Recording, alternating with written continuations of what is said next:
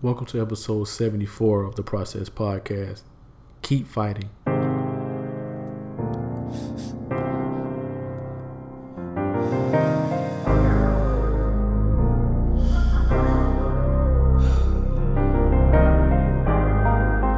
Thank you for being here with me today. I appreciate you for coming.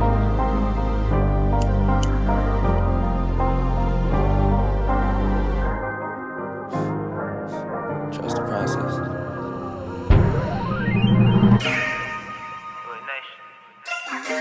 Hey. Everything for a nigga. Give you all of me. What if I give you all of me? If I give you all of me, would I get all of you? If I told you I'm anointed, could you see the proof? Give my heart and soul for you when I'm inside the booth. Feel my love, feel my pain when I'm inside the booth. Would you switch a change on me if you knew the truth? Knowing I ain't the same person that was introduced. Thank the Lord, cause I don't look like what I've been through. Here's a letter to you. I'm back again. Jesus on that cross, I had to rise again. Time to get my blessings, time to get my blessings. I had to live my life, I had to learn my lessons. I had to keep that smile, but deep inside I'm stressing. Just trying to keep my spirits from that deep depression. It's time to tighten up. I put my pride down and pick that Bible up. Welcome to episode 74 of the Process Podcast. I am Amonte Martin. Today we have Latear Eason joining us on the podcast. Welcome to the podcast, Latear. Oh, thank you. Thank you for having me. Hey, thank you for joining us. Could you tell the listeners where you're from? I'm actually from Chicago, Illinois. Chicago? I was born and raised on the south side of Chicago. South side Chicago. What was it like growing up there for you? It was great. Coming from a big city like Chicago, you gotta have tough skin. It wasn't easy for me growing up in the city of Chicago. I come from a different set of circumstances. I wasn't raised by my father or my mother. I was raised by my aunt. It was different just growing up for me, just not having my parents there. It was rough for me, but I had a great support system throughout my elementary school years, throughout high school. So just, not growing up with my parents, it was kind of tough on me. But I found the game that I loved, and it kept me on the right track and the right path. So, I know my parents loved me unconditionally, but it was still tough just trying to, maneuver through life without my parents, the people who, gave birth to me, my mom. So growing up in Chicago it can be tough. It's a lot of poverty, it's a lot of drugs, a lot of gangs, but it's a lot of beautiful parts of Chicago as well. You got the Bulls, the sports teams, and the food, the Chicago deep dish. So it's a lot of great things about Chicago. I can agree with the deep dish. That's the only thing I can agree with because I used to visit Chicago. Like I said, I went to Purdue, and I used to visit Chicago frequently and just had to get some Giordano's or something while I was there. But I want to ask, did you know your mom and dad? Did you have a relationship with them? I did. My mom, she was one of my biggest fans. She just had a drug addiction. And throughout my life, I just seen her struggle with drugs, but she was able to overcome that addiction, and we were able to build a relationship. My dad, he was 66 years old at the time that my mom gave birth to me. So I didn't have that father-daughter relationship. But my parents, they love me unconditionally. It's just the set of circumstances that I was born into. Yeah. They were my biggest fans, but I just wasn't able to be raised by them.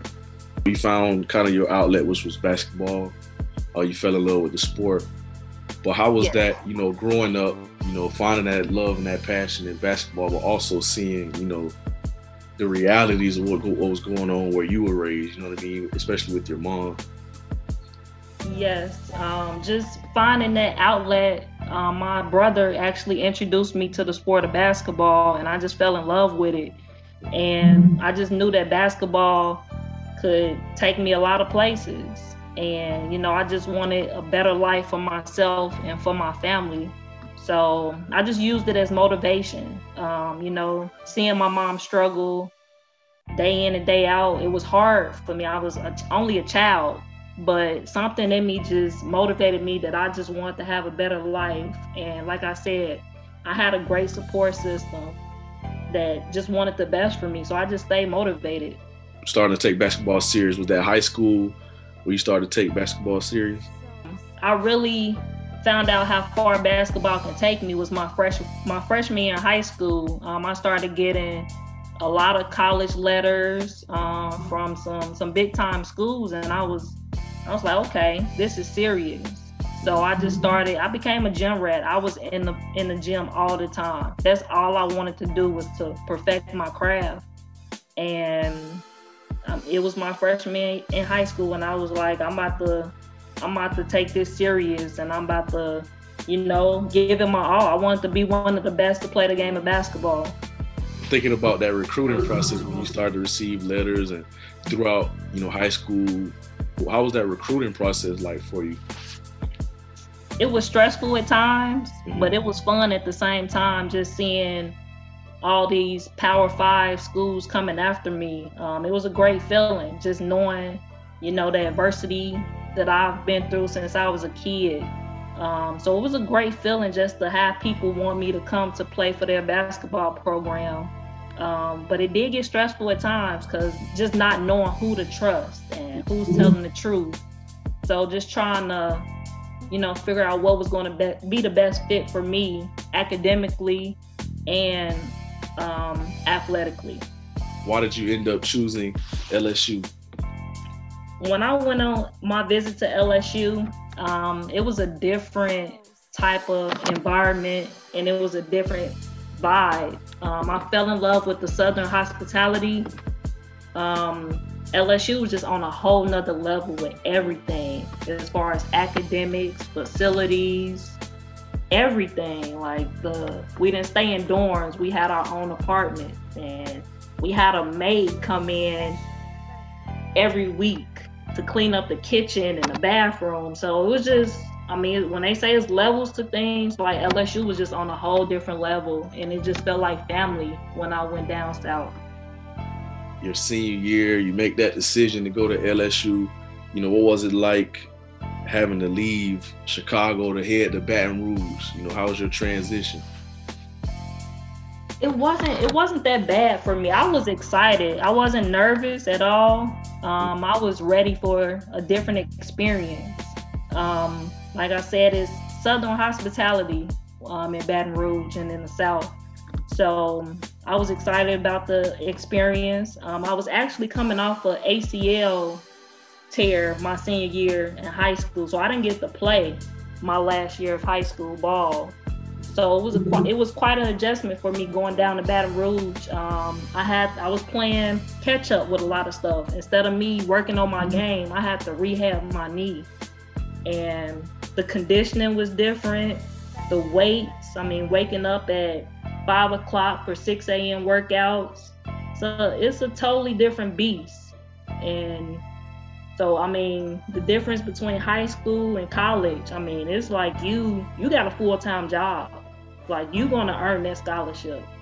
You know, what did you learn about yourself, you know, moving away from home, having a rehab and injury as a freshman? What did you learn about yourself during that phase of your life? When I got injured, I just learned that I had to learn how to be patient. And when I got injured, the injuries just kept coming, because I got injured my freshman year at LSU. I tore my ACL back to back. So I tore it my senior year in high school, and I tore it my freshman year in college. You know, I know everything happens for a reason. Those injuries just made me stronger. Every time I just want to come back stronger, and I want to come back better. So it just taught me patience, and it just taught me how to fight. After overcoming those two injuries, you know, how did you settle into college? How was your time at LSU? What did you learn? I learned a lot at LSU because I didn't play a lot my freshman year. We had 8 upperclassmen, and we made it to a Final Four my freshman year. So I was able to learn from those upperclassmen. Coming in to my sophomore year, I was the starting point guard. So I started the next 3 years at LSU. But I battled injuries. I broke my collarbone. I had 2 bad concussions. So I was able to start 3 out of my 4 years battling all of these injuries. I had 4 of the best 4 years of my life at LSU. Even with the injuries, I wouldn't change anything. I wouldn't change anything about my experience. Just academically, athletically, I had a great time there, and I'm grateful for the time that I had at LSU. Wow, just thinking about those injuries, how did you what was your motivation to keep fighting, fighting through all those injuries? I mean, an ACL tear, one of them sometimes takes, some people out of the game outside of the new medicine that's developed, but just thinking, having to push through all that, what was that motivation?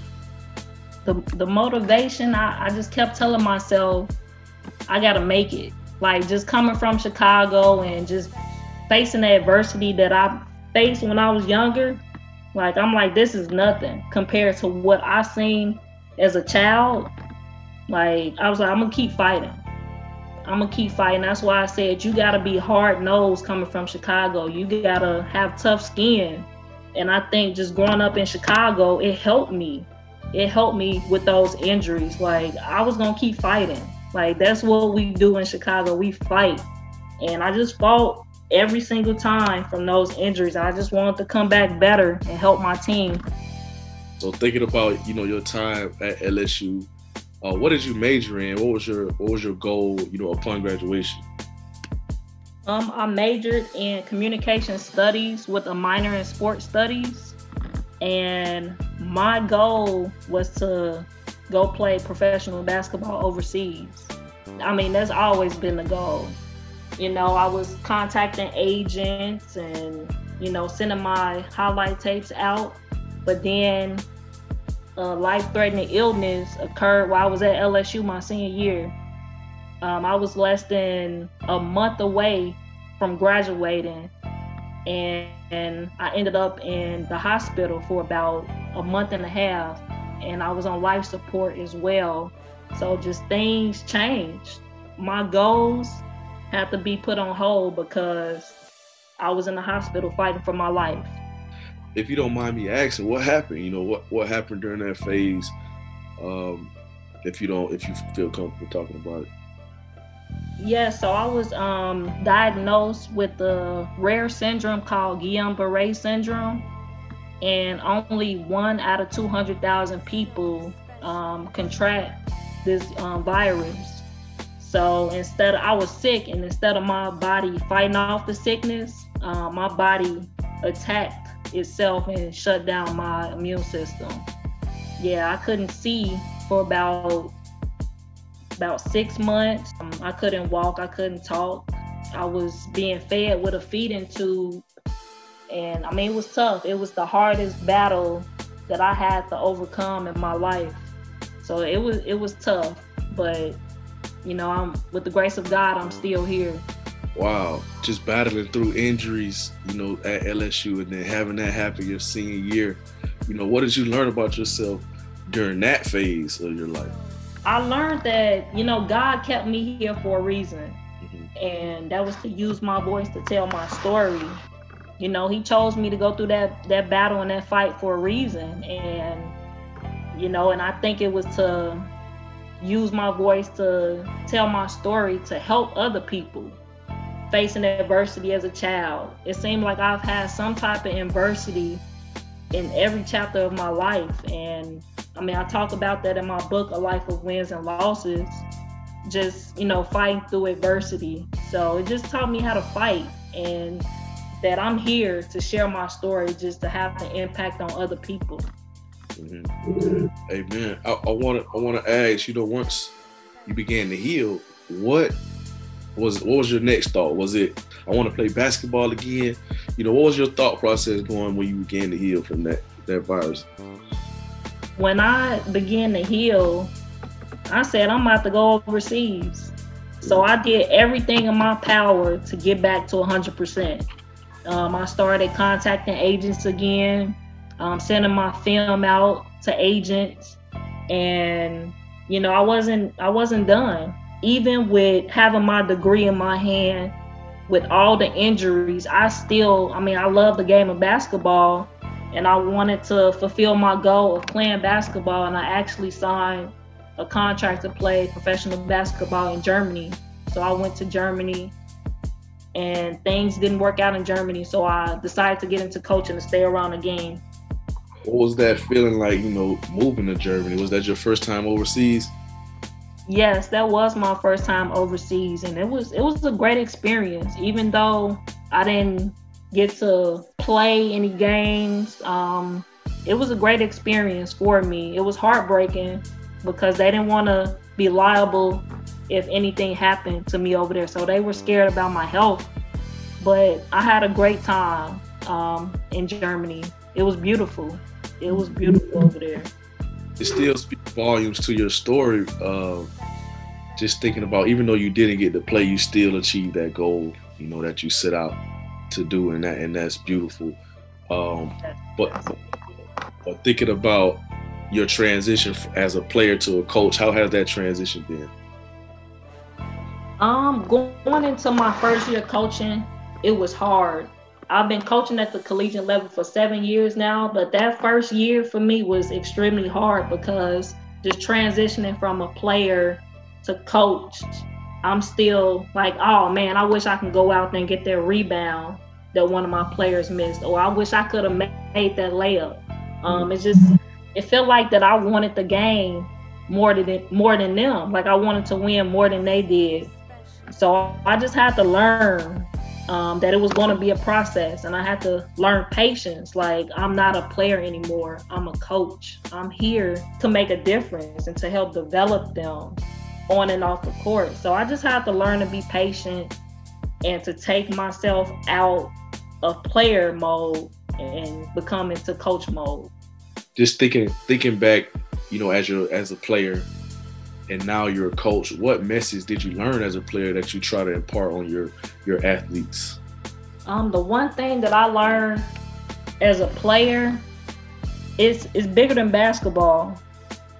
It is definitely bigger than basketball, because I kept telling you that I wanted to go pro, but life happens and you have to have a plan B. Gotta have a plan B. You just never know what's going to happen, and that ball is going to stop bouncing. It's going to go flat one day. So just knowing that it's bigger than basketball, and getting my players to understand that getting a degree is huge, and having your career goals in mind is huge, because that ball is going to go flat one day, and you gotta have options, and you got to know what you want to do after basketball. So that's what I would tell my players, like, it's bigger than basketball. You give your all, give your 100% when you're on the court, but you got to give your 100% in the classroom as well, and in the community, because like I said, basketball is going to end one day. You said you've been coaching now for 7 years? Yes. And what have you learned about yourself as a coach? As a coach, I've learned how to be patient. Every player is different. You got a different personality from each player. So just learning how to operate on a day-to-day with the players. Because coming from year 1 to year 7, I've developed a lot of patience. I know a lot of my players said that I got soft when I had my daughter. So just becoming more of a motherly figure to them. Because I'm hard. Like, I'm hard on my players. I want the absolute best for them, but they know it's coming with good heart. Like, I got a good heart. So I just want my players to be successful on and off the basketball court. So just learning how to be patient and just being that motherly figure to them, and just being a role model. Kind of transitioning to kind of you as a mother, what was that feeling like when your daughter was born?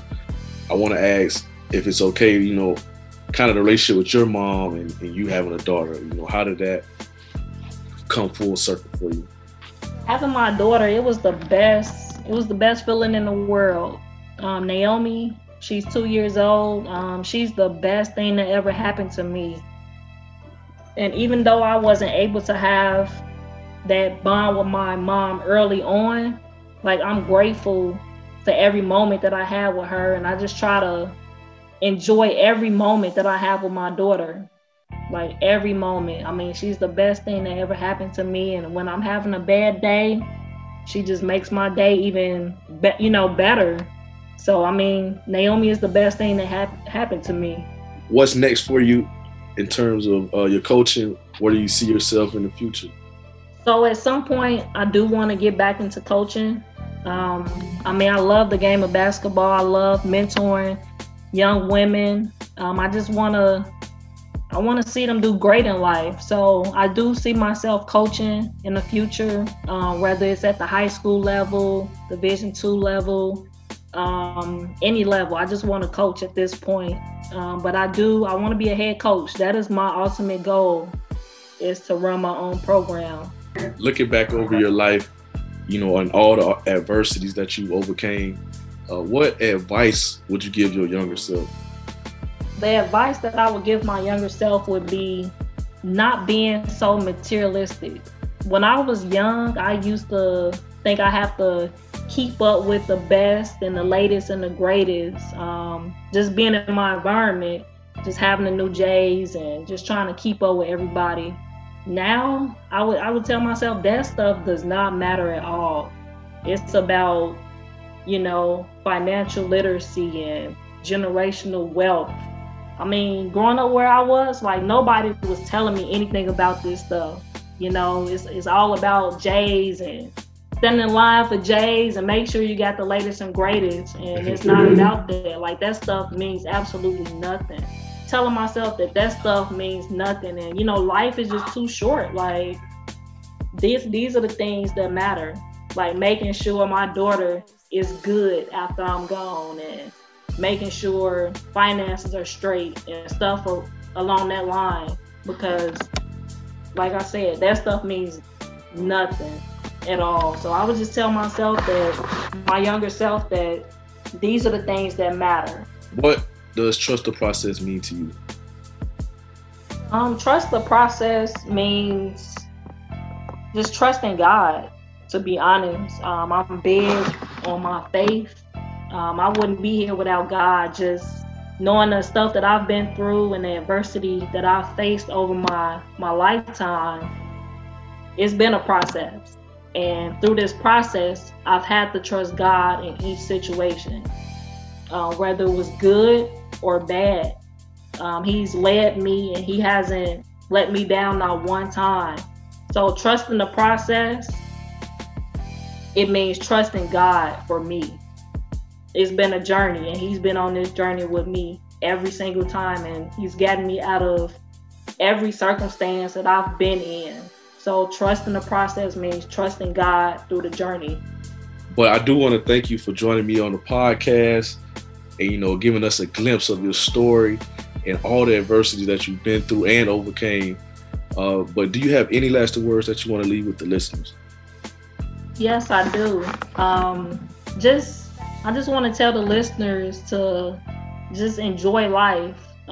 It's so much going on in this world, and we're all facing some kind of adversity right now. Just love on your loved ones and your friends and your teammates, whoever it might be. Just connect with them and enjoy them, because none of us know the place, time, or day. It's just so much going on in this world right now, so much death. So just enjoy every moment that you can right now and keep pushing. I mean, it's tough times, but if you haven't learned anything from my story, we're going to face adversity. It's how you respond and bounce back from that adversity and keep moving forward. So just keep pushing through the adversity. I know it's not going to be easy all the time, but we're stronger than we know we are. So just keep pushing and fighting. My last question is, you have a book out, A Life of Wins and Losses. Could you tell the listeners a little bit of what it's about and where they can find it? So my book, A Life of Wins and Losses, you can find it on Amazon. It's available on Amazon. It's available in Kindle and in paperback. A Life of Wins and Losses is an inspirational memoir based on my life. A lot of stuff that we talked about today in the interview, I talk about in depth in the book. So just talking about growing up on the south side of Chicago and all the adversity that I had to face and overcome to make it to LSU. I talk about my days at LSU. I talk about going to Germany. I talk about my battle with Guillain-Barré syndrome. So it's a lot of good gems in this book. It's inspirational for anybody that like inspirational stories. I would definitely buy it. It's a great success story that no matter how much adversity you face, you can still make it up. You can make it on top, and you don't have to be a product of your environment. Where could the listeners find you on social media and things like that if they want to connect to the things that you have going on or to give you feedback on this episode? Okay, you can find me on Facebook. Just type in my name, Latear Eason, or you can find me on Twitter at Eason3, or you can find me on Instagram, A Life of Wins and Losses.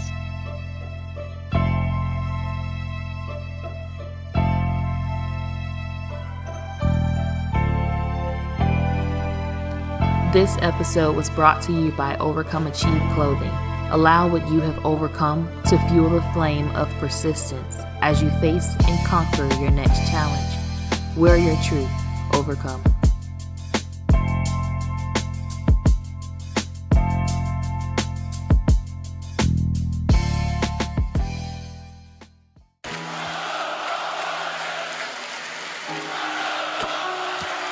They're chanting, trust the process. Trust the process. Trust the process. I think the main thing for me was trying to decide on who am I and like what I want to be and how I want to be remembered. Like that was my thing, right? You know, oftentimes I think about like my legacy and like the mark that I want to leave, not only on the industry, but the effect that I want to leave on people.